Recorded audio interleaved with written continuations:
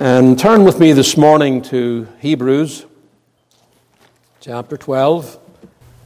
We'll commence reading in verse 1, Hebrews 12. In verse 1, let's hear the Lord's word.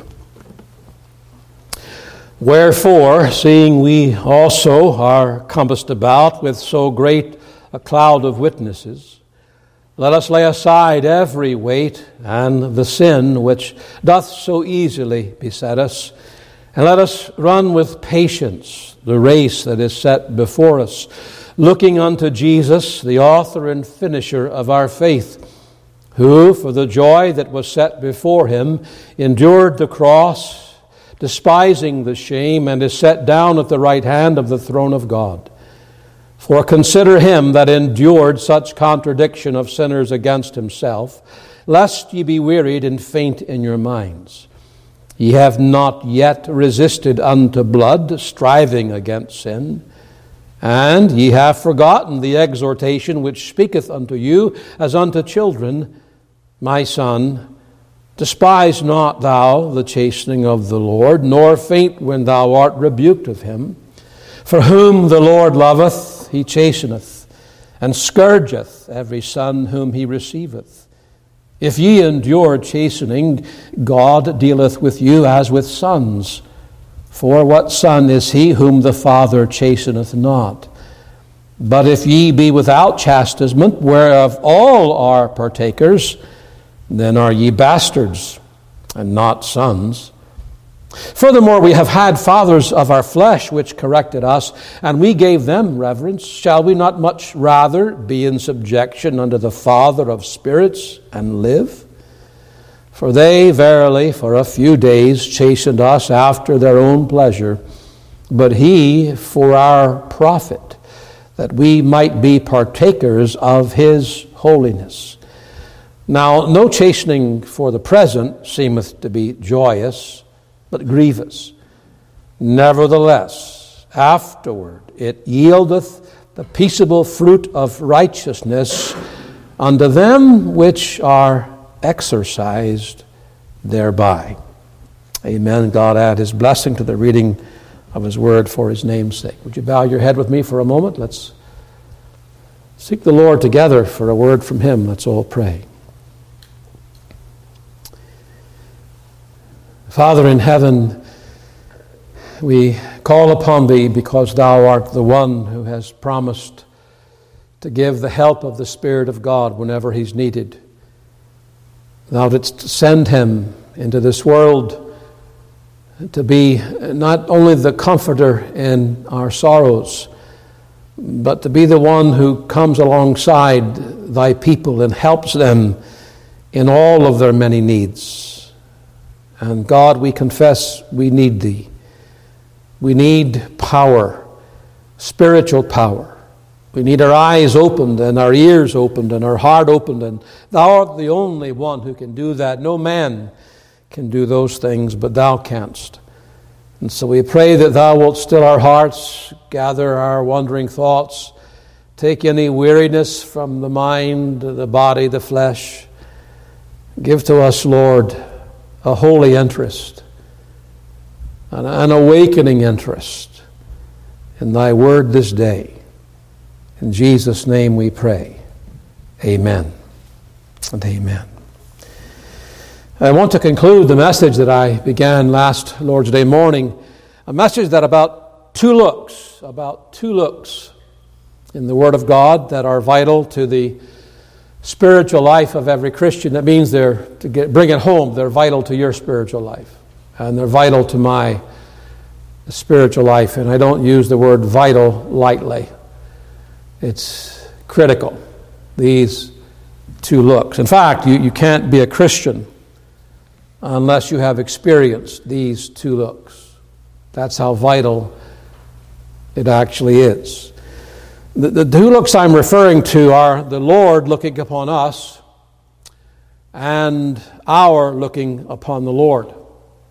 From Judges chapter 6 last week, we looked at that occasion where the Lord looked upon Gideon.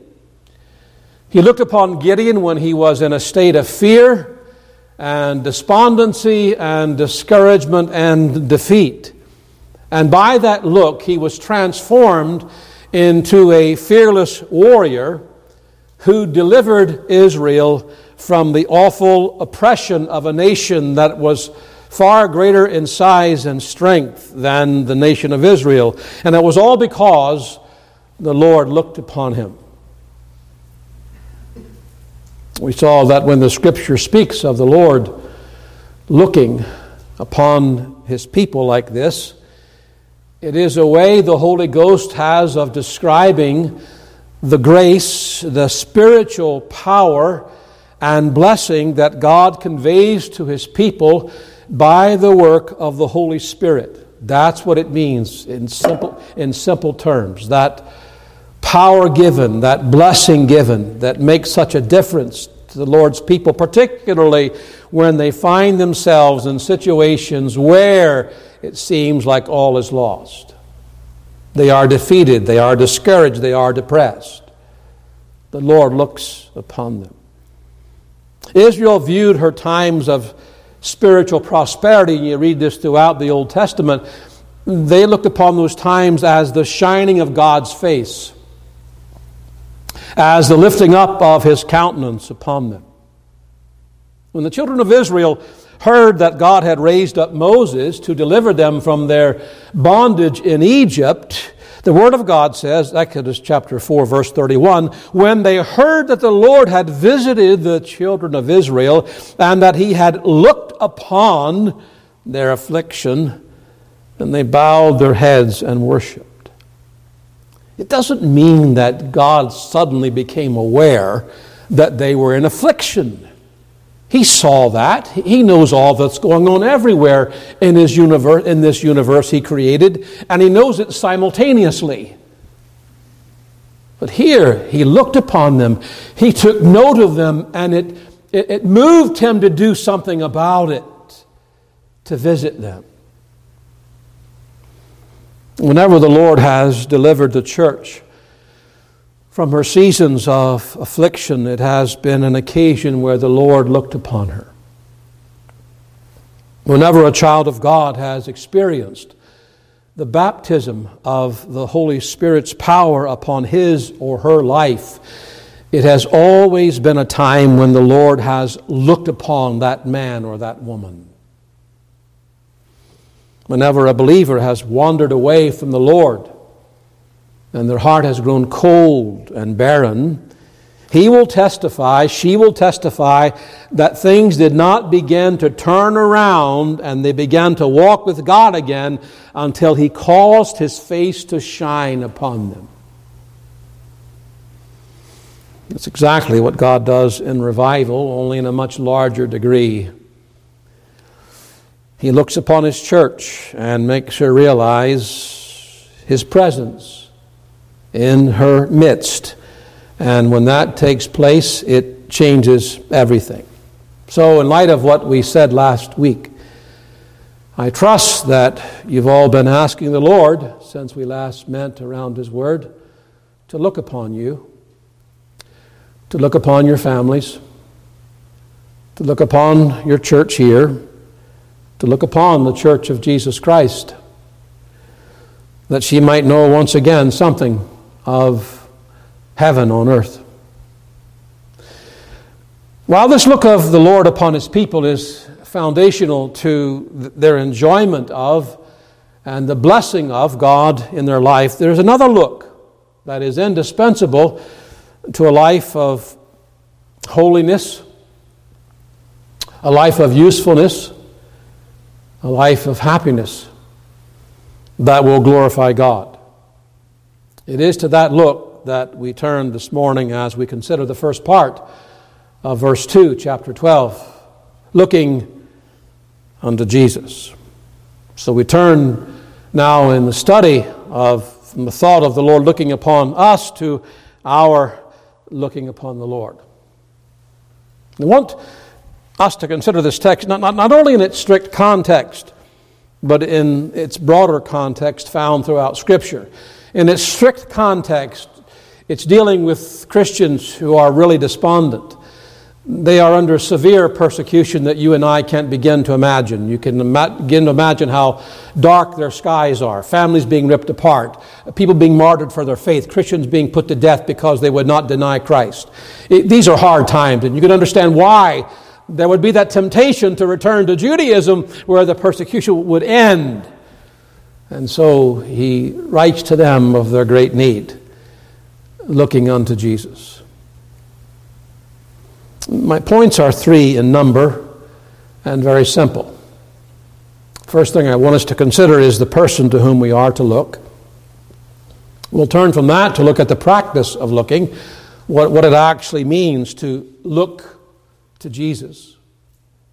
And thirdly, the power that is obtained by looking to Him. So first, the person to whom we are to look. Whatever this looking entails that will have such an impact upon our holiness and our usefulness and our happiness, particularly in difficult times, disparaging times, whatever it is, one thing is certain: Jesus is to be the object of the looking.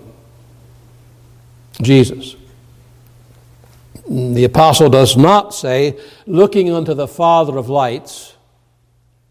He does not say, looking unto the Holy Spirit, the Comforter, the one that is to be the grand object of our looking is the Lord Jesus Christ. In no way does this disparage or belittle God the Father or God the Spirit.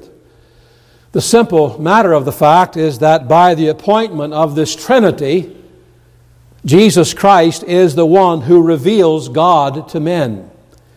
That is His particular role, to reveal God to men. The only way that a man can ever look upon God the Father is through God the Son.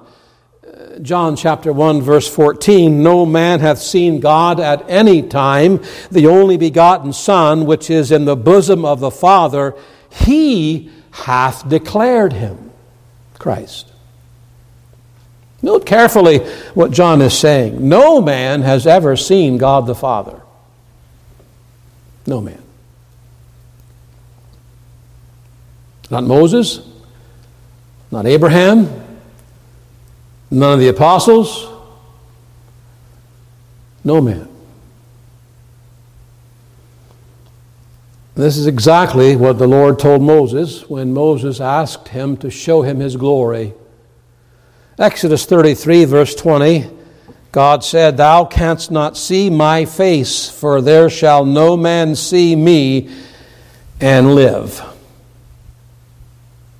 There is no man that can look upon the full display of the divine majesty of God. No man can do that. Paul describes God the Father in these words in 1 Timothy chapter 6 verse 16, who only hath immortality, dwelling in the light which no man can approach unto, whom no man hath seen nor can see. Little, I say, little do we comprehend the infinite glory, the infinite holiness, the infinite power, the infinite greatness of God, who dwells in light that is so bright and so pure that even the angels of heaven, who have never fallen, cover their faces in His presence. And Daniel prayed to God in chapter 9 of his prophecy. He said, I prayed unto the Lord my God and made my confession and said, O Lord, the great and dreadful God. Nehemiah prayed like that.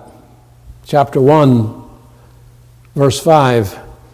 O Lord God of heaven, the great and terrible God, the dreadful God, the terrible God. And don't think for a moment it's just describing how God was in the Old Testament and things have changed in the New Testament.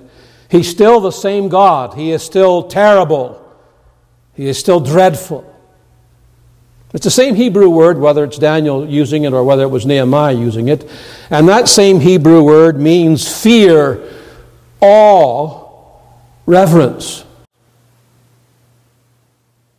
The great and awful God, full of all, the great God who is to be feared. You remember in Revelation chapter 1, when in his vision John saw Christ, what did he do? He fell on his face. He saw the glorified Christ in that vision, and he fell on his face in fear and reverence. They prayed to God as one who is great and terrible, because he is to be feared in his threatenings and judgments. We are to stand in awe of his wrath and vengeance. We are to be reverential as we think about his infinite glory. We cannot look upon the face and live. So the angels, even now, are flying round about the throne, flying with a pair of wings, another pair they're covering their face, the other pair their feet, crying, "Holy, holy, holy is the Lord God of hosts." You and I can't begin to imagine how separate from sin God actually is and is to be feared. That is why John said that no man hath seen God at any time, but the only begotten Son, which is in the bosom of the Father, he hath declared him. There's only one man that has ever looked fully upon the face of the Almighty, and that is the God-man, Christ Jesus. The only one. So you see why when Philip said to Christ, "Show us the Father, and it sufficeth us," Jesus said, "He that hath seen me hath seen the Father." Christ is the one who dwells in the bosom of the Father. Intimate, full knowledge of God. A closeness that you and I can't begin to understand, can't begin to imagine.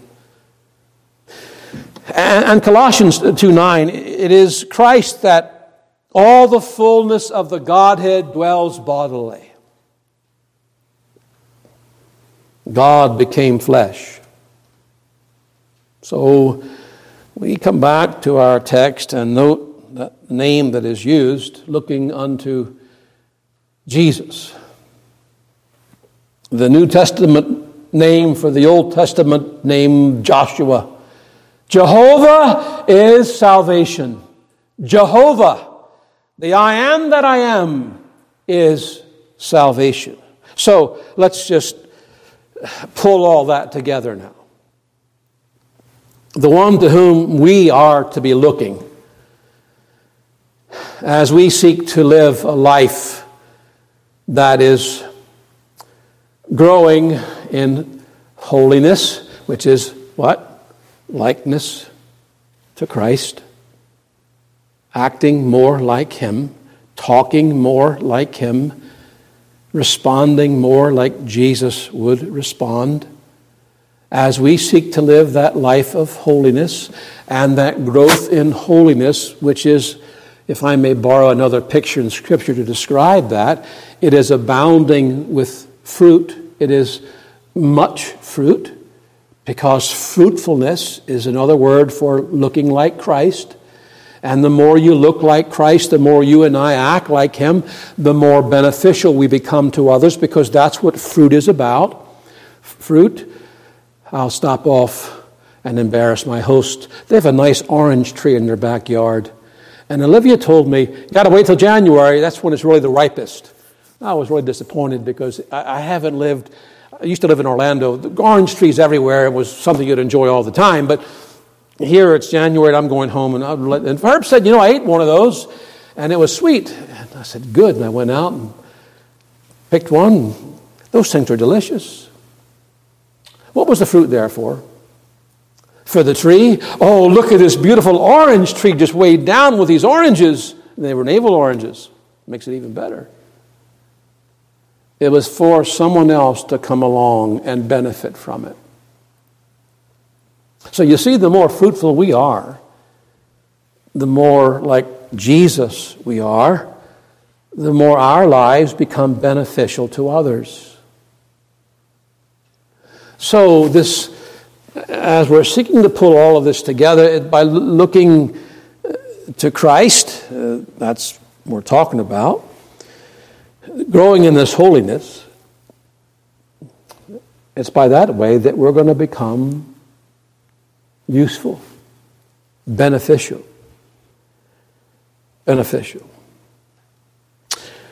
Now, salvation at every level comes through the knowledge of God. Every level.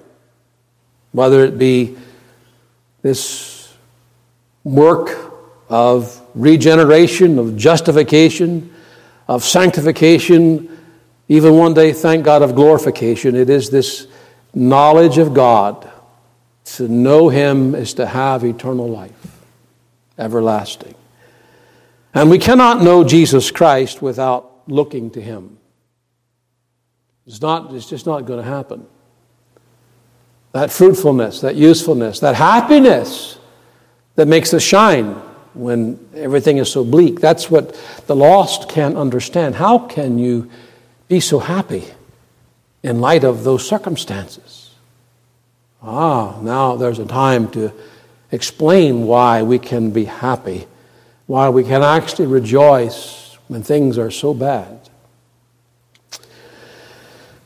What is true of the beginning of our Christian life is true right to the end. It's this look and live, look and live, look and live, really live. The more we look unto Jesus, the more we live unto Jesus.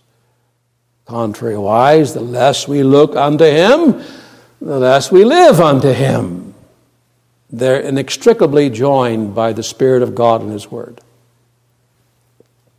The serpents that bit the rebellious Israelites in the wilderness, one bite meant certain death unless they looked upon the brazen serpent that Moses had put on the pole.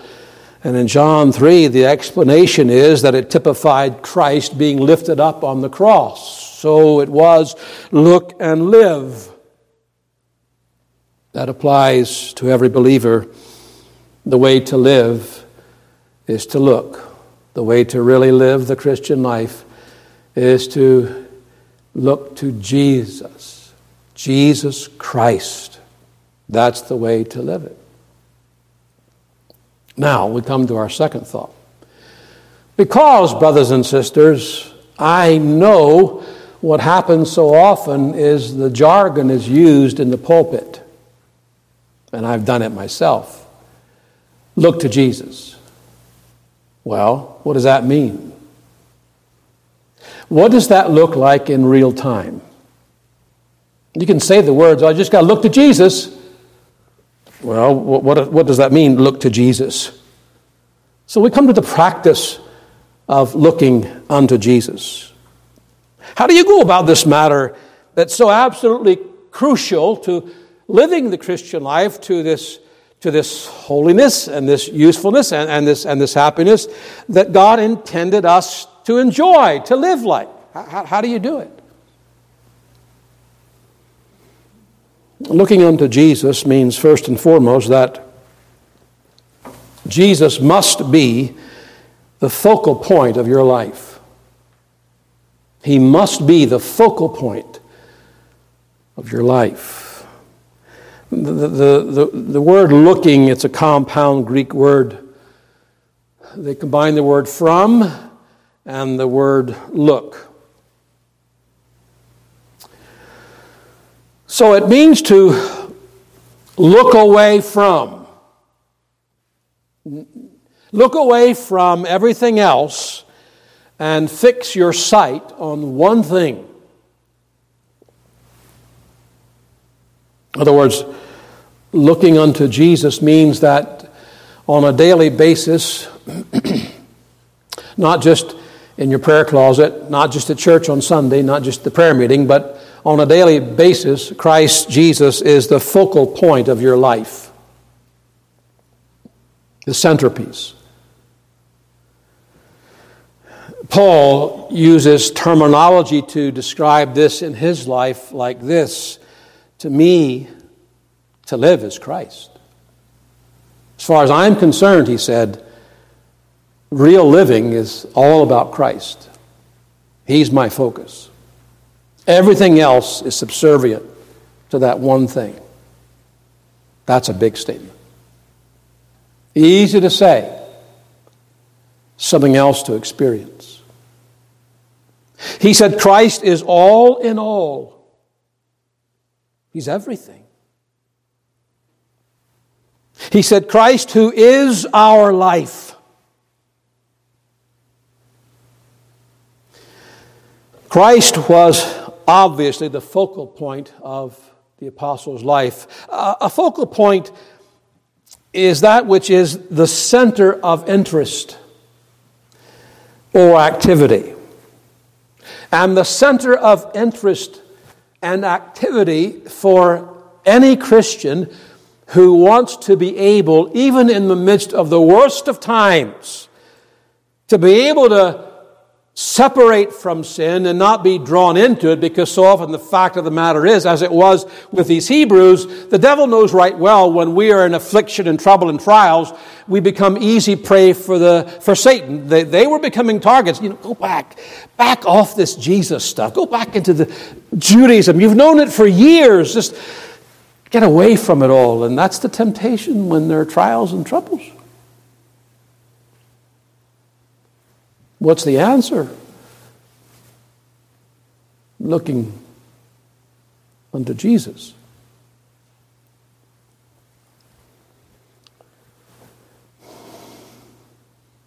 What does that mean? If he is the focal point, the centerpiece, that he is my life, he is all in all, everything revolves around him. My family, my church, my job, everything revolves around him.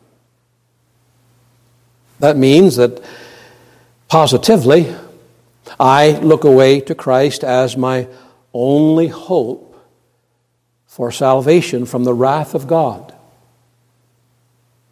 Because none but Jesus can do helpless sinners good. To look to Jesus means that my eyes are focused, when I say that, are focused upon Christ crucified. I must have my focus upon the cross. I must keep my focus throughout my life, throughout the week, throughout the day, upon Christ crucified, the finished work of the Lord. That's the only answer I have to all the charges that Satan would bring against me, that my own conscience, it would condemn me for the faults that are always there, the sins that are always there. And brothers and sisters, let me stop off and say, you and I don't begin to see a third or an eighth or a tenth of the sins that are there. But the Lord sees them all. The thoughts, the words, the deeds, the many sins of ignorance, the sins we turn a blind eye to, he sees them all. And I can tell you the only answer to the adversary, to the accuser of the brethren, because sin just drags us down, leaves us feeling this distance from God, that it goes on long enough that we feel God's cut us off and that we don't really have a close relationship to him. What's the answer to that? It is looking off unto Jesus Christ crucified for our sins, all of them. The price has been paid, every last one of them. Every sin I will ever commit, you will ever commit, no matter how gross it might be. It's been dealt with by the blood of Christ at Calvary. It's done. The debt's been paid. Now, it will cause you trouble, I grant you that, but nothing will take you away from that union you have with Jesus Christ, bought by his blood. And that's what we have to keep our eyes upon.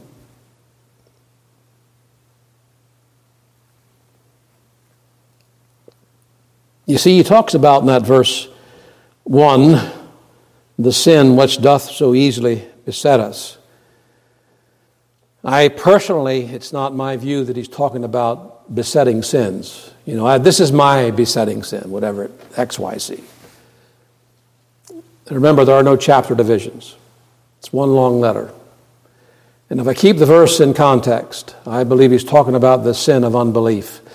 That was their big problem. It was the sin of unbelief. Hence chapter 11.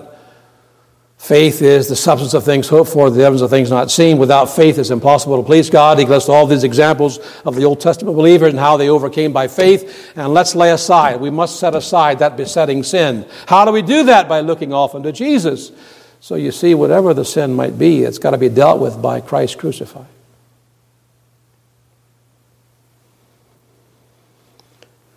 There's only one source of peace with God revealed in Scripture. That is Christ crucified. It's the first place you ever found peace when you got saved.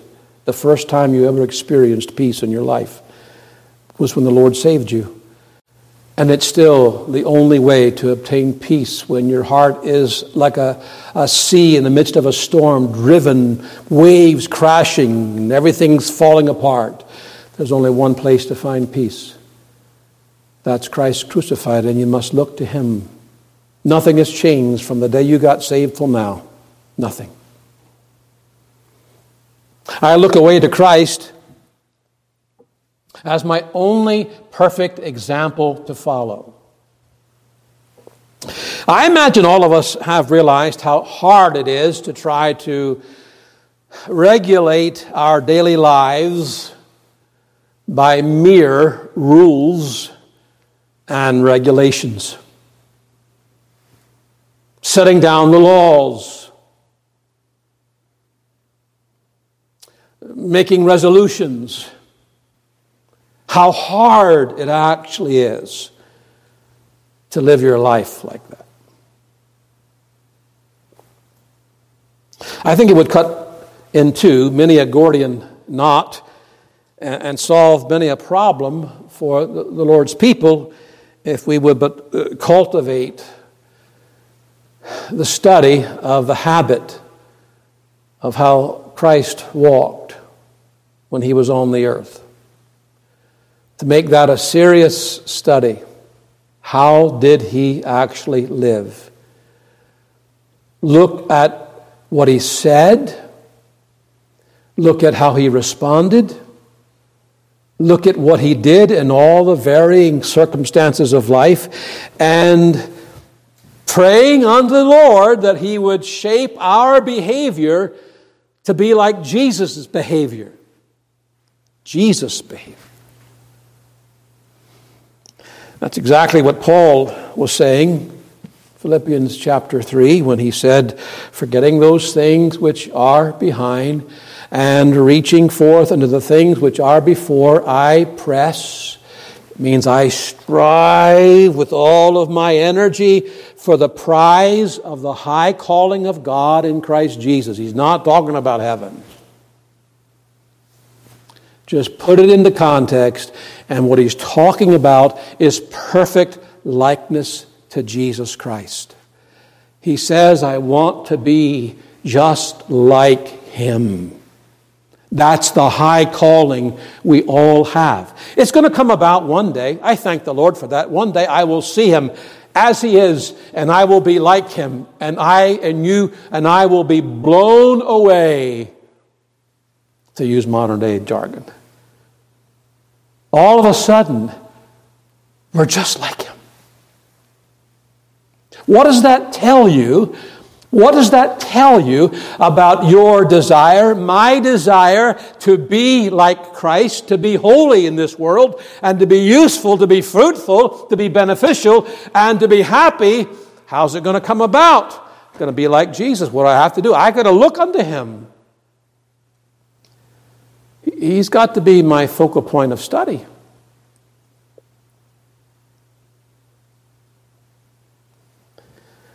I count all things but dung, Paul said. All the awards, the accolades for being this righteous Pharisee who was blameless before the law. It's just dung to me. This one thing I strive for, that I might know him. I want to be like him.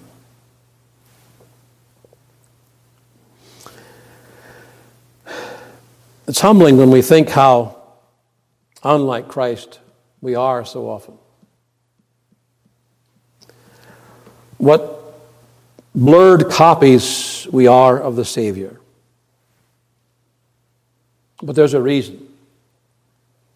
We can become content to copy those around us with all their faults and not look away constantly to the only faultless copy, the one perfect man in whom even Satan could find nothing wrong. Thirdly, I look away to Christ as the only one through whom I can be blessed, really blessed. Negatively, that means we look away from anything that would make something or someone else our point of focus.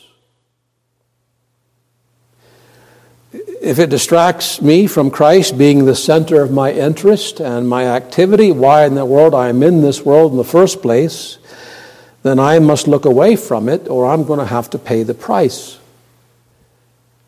He's telling them, in all their fears and their discouragement and their despair, these Hebrew believers, telling them quite plainly, you must look away from everything else that's distracting you.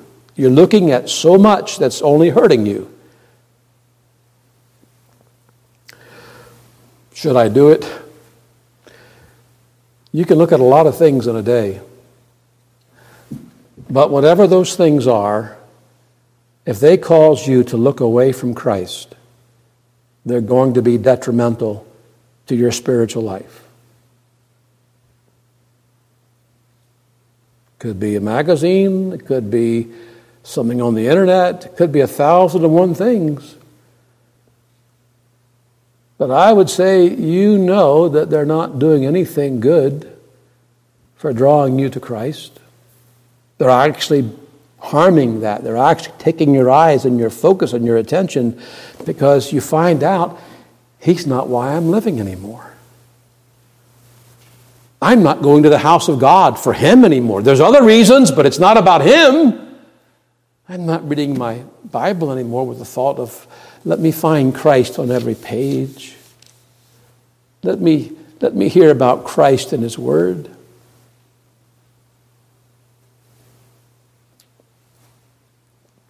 There's a good reason, a very good reason why the church has declined in her holiness of life and her usefulness in the world, her saltiness to stay back sin, and why she's not shining so brightly in the darkness, why she's not happy. I trace it back to this. There's something else that's got her attention.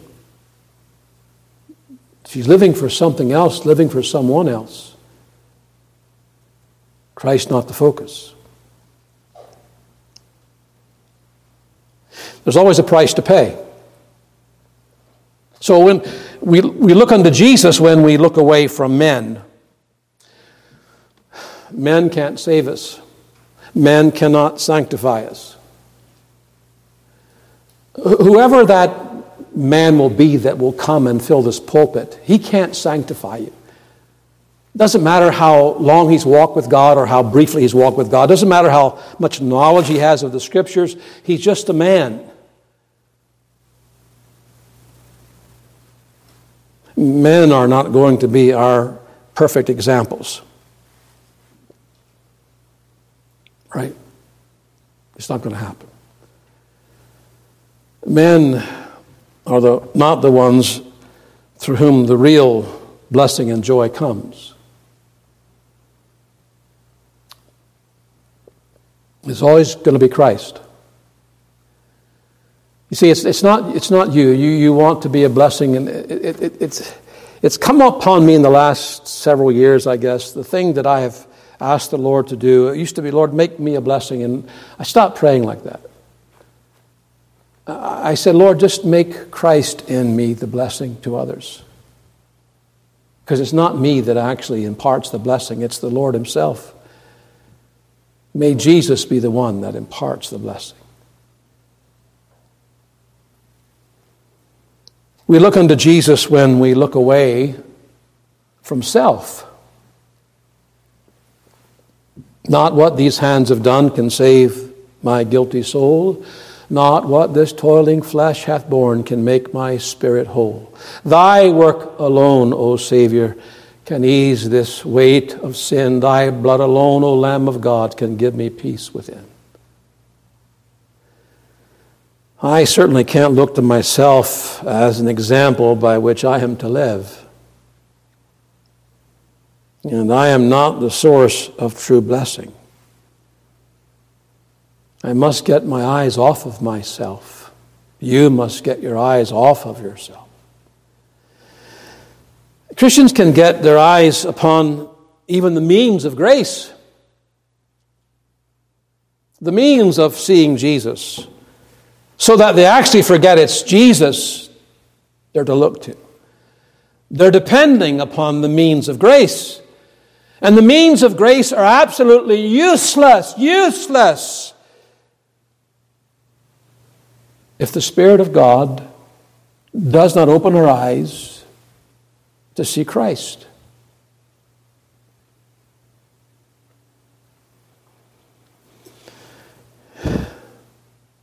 They forget that living the Christian life is not all about looking into God's Word as a mirror to see what's wrong with them. Oh, that's part of it. But ultimately, it's to see what is right with Christ. Remember that. Yes, we look into the mirrors. James points it out. See what manner of men we are. But that's not where it ends. It's not just to see, well, this is wrong and that's wrong. You don't come to church just to hear sermons about, I got this wrong in my life, I got that wrong in my life. It's to find and see what's right with Christ. That's what we need to see.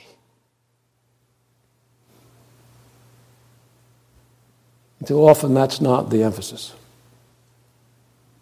It's all that's wrong. Well, there's a place for pointing out the wrongs and the faults and the failings and the sins and the worldliness and all that. But if you never get to here's what's right with Christ, there's a problem. There won't be the transformation. There won't be the holiness. It'll just be rules and regulations.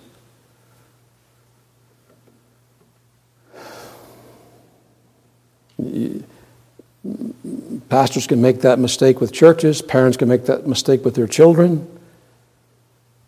Employers can make that mistake with their employees. It's all rules and regulations. But what needs to be seen is not just what's wrong with me, but what's right with Christ. What's perfect with Him. All that He is and all that He has done. Now that motivates. That motivates to obedience. The main purpose of prayer is not to become a mighty man or a mighty woman in prayer. It is to hold close communion with God through Jesus Christ, who is in the bosom of the Father.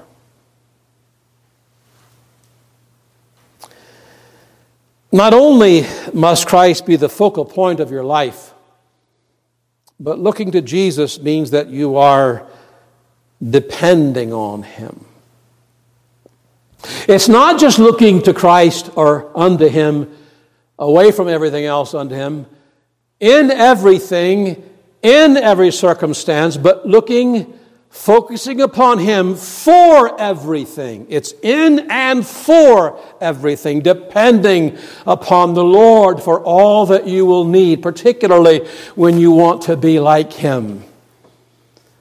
Because you know right well you don't have the strength in yourself to do what you believe needs to be done by way of living like Christ. You know you don't.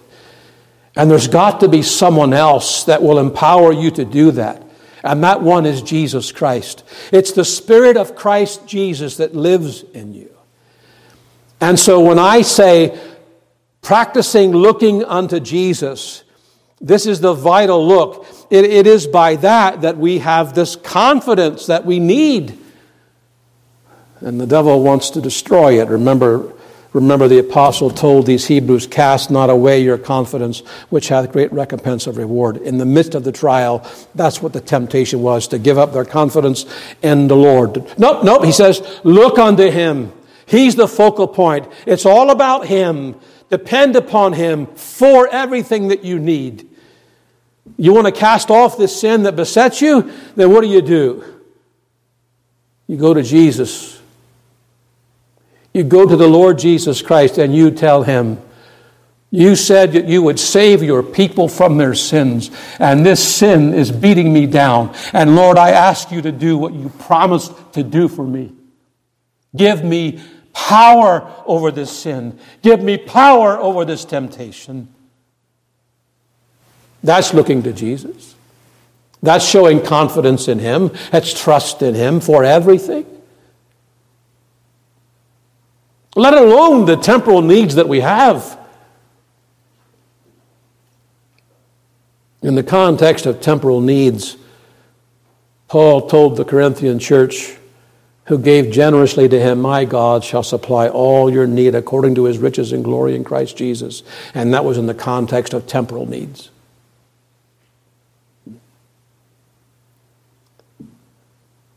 You know, it doesn't really matter what happens to the economy. I mean, do you really think that the Lord didn't know there was going to be a recession or inflation or any of this stuff? Well, if you believe that He's sovereign, you believe that was part of His plan, right? Right? Yes. Doesn't matter who the president is, right? Ultimately. Is the Lord going to stop providing the needs of His people because there's a rank liberal Democrat in office? There's a corrupt governor running the state? No. He doesn't say, I'll just provide your needs when we've got conservatives in politics and the church is flourishing. What nonsense. What nonsense. It's so unbiblical. No, my God will take care of His people. They're His sheep. They're His children. Don't be like the Gentiles, Christ said, who are worried about what they're going to eat and what they're going to drink and wherewith they'll be clothed. He clothes the lilies of the field. Solomon in all his glory was not arrayed like one. And if He will clothe the lilies of the field like that, do you not think He'll take care of His people? That's what I mean. You look unto Jesus. That means you have confidence in that. You're not afraid. It's a sure expectation. And that is what faith is all about. Confidence. The more faith we have, the more confidence we have in the Lord. How do you get it? Looking unto Jesus. That's what he's telling the Hebrews. Third and final point. I'll be brief. The power that's obtained by looking unto Jesus. The power. So you put this verse into its strict context. As I said, these Hebrew Christians are under severe persecution. They're tempted to give up being Christians and return to Judaism. And the letter has been written to encourage them not to give up, to persevere, and not cast away their confidence. So there's 5 statements I'm going to make, not expound upon them. But they're simple. The power, the blessing, that comes through looking, and it will be yours, it will be mine, as we do so. Looking continually to Christ is the best way to hold steadfast in your Christian life. It's the best way to hold steadfast in your Christian life. Your eyes are upon Him. You're following Him. You're going to be steady as she goes, because He will be steady. You'll not be led astray, off track. There'll be a steady walk with the Lord. Doesn't mean you won't fall and fail, but there'll be a steadfastness to your life. You won't be a yo-yo, blowing hot and blowing cold, blowing hot and blowing cold. So many Christians are like that. They blow hot and cold. You don't want that. You want your walk to be steady, your prayer life to be steady, your worship to be steady, your reading of God's Word to be steady and not hit and miss. How is that done? Keeping my focus on Christ. Secondly, looking continually to Christ is the best way to overcome fear that arises from walking by sight and not by faith. These Christians were scared to death. I understand it. You don't know when someone will come knocking on your door and dragging away your wife or your spouse or your children because you're Christians. That was going on. That was real. So what does he do to really allay their fear? Looking off unto Jesus, the originator and the finisher of your faith. That's the sure way to deal with the fear. What have I to dread? What have I to fear? Leaning on the everlasting arms. What are you afraid of? You need not be afraid. What deals with that fear is your focus on Christ. If I look to Him, I don't have any reason to be afraid of anyone or anything. Thirdly, looking continually to Christ is the best place of safety when you are standing at wit's end corner. These people were, I say wit's end corner because of that passage in 2 Chronicles chapter 20.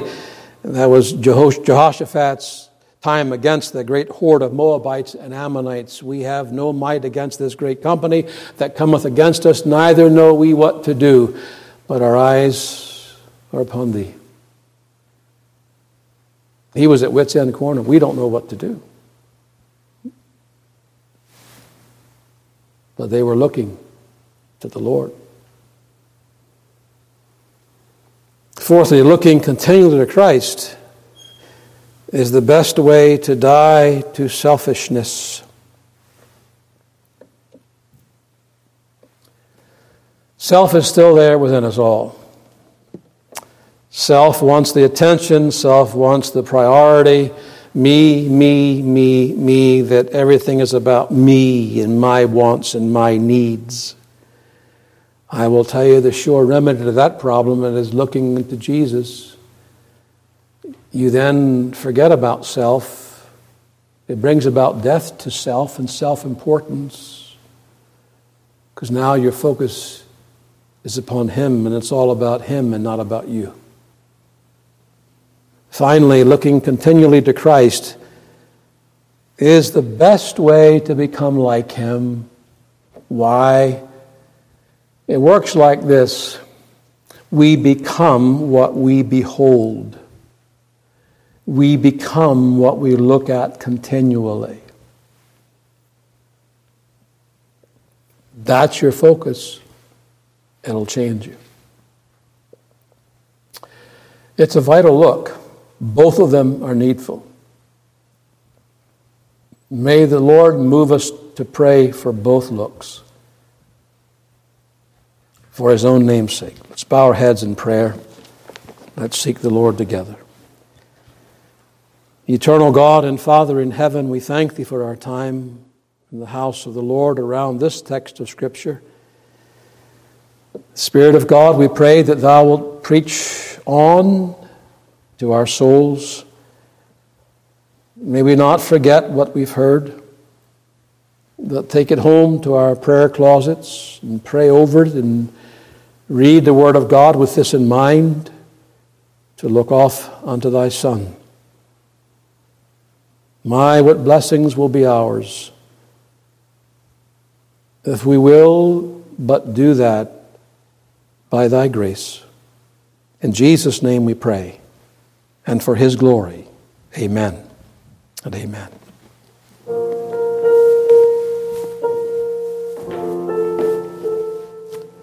Mm-hmm.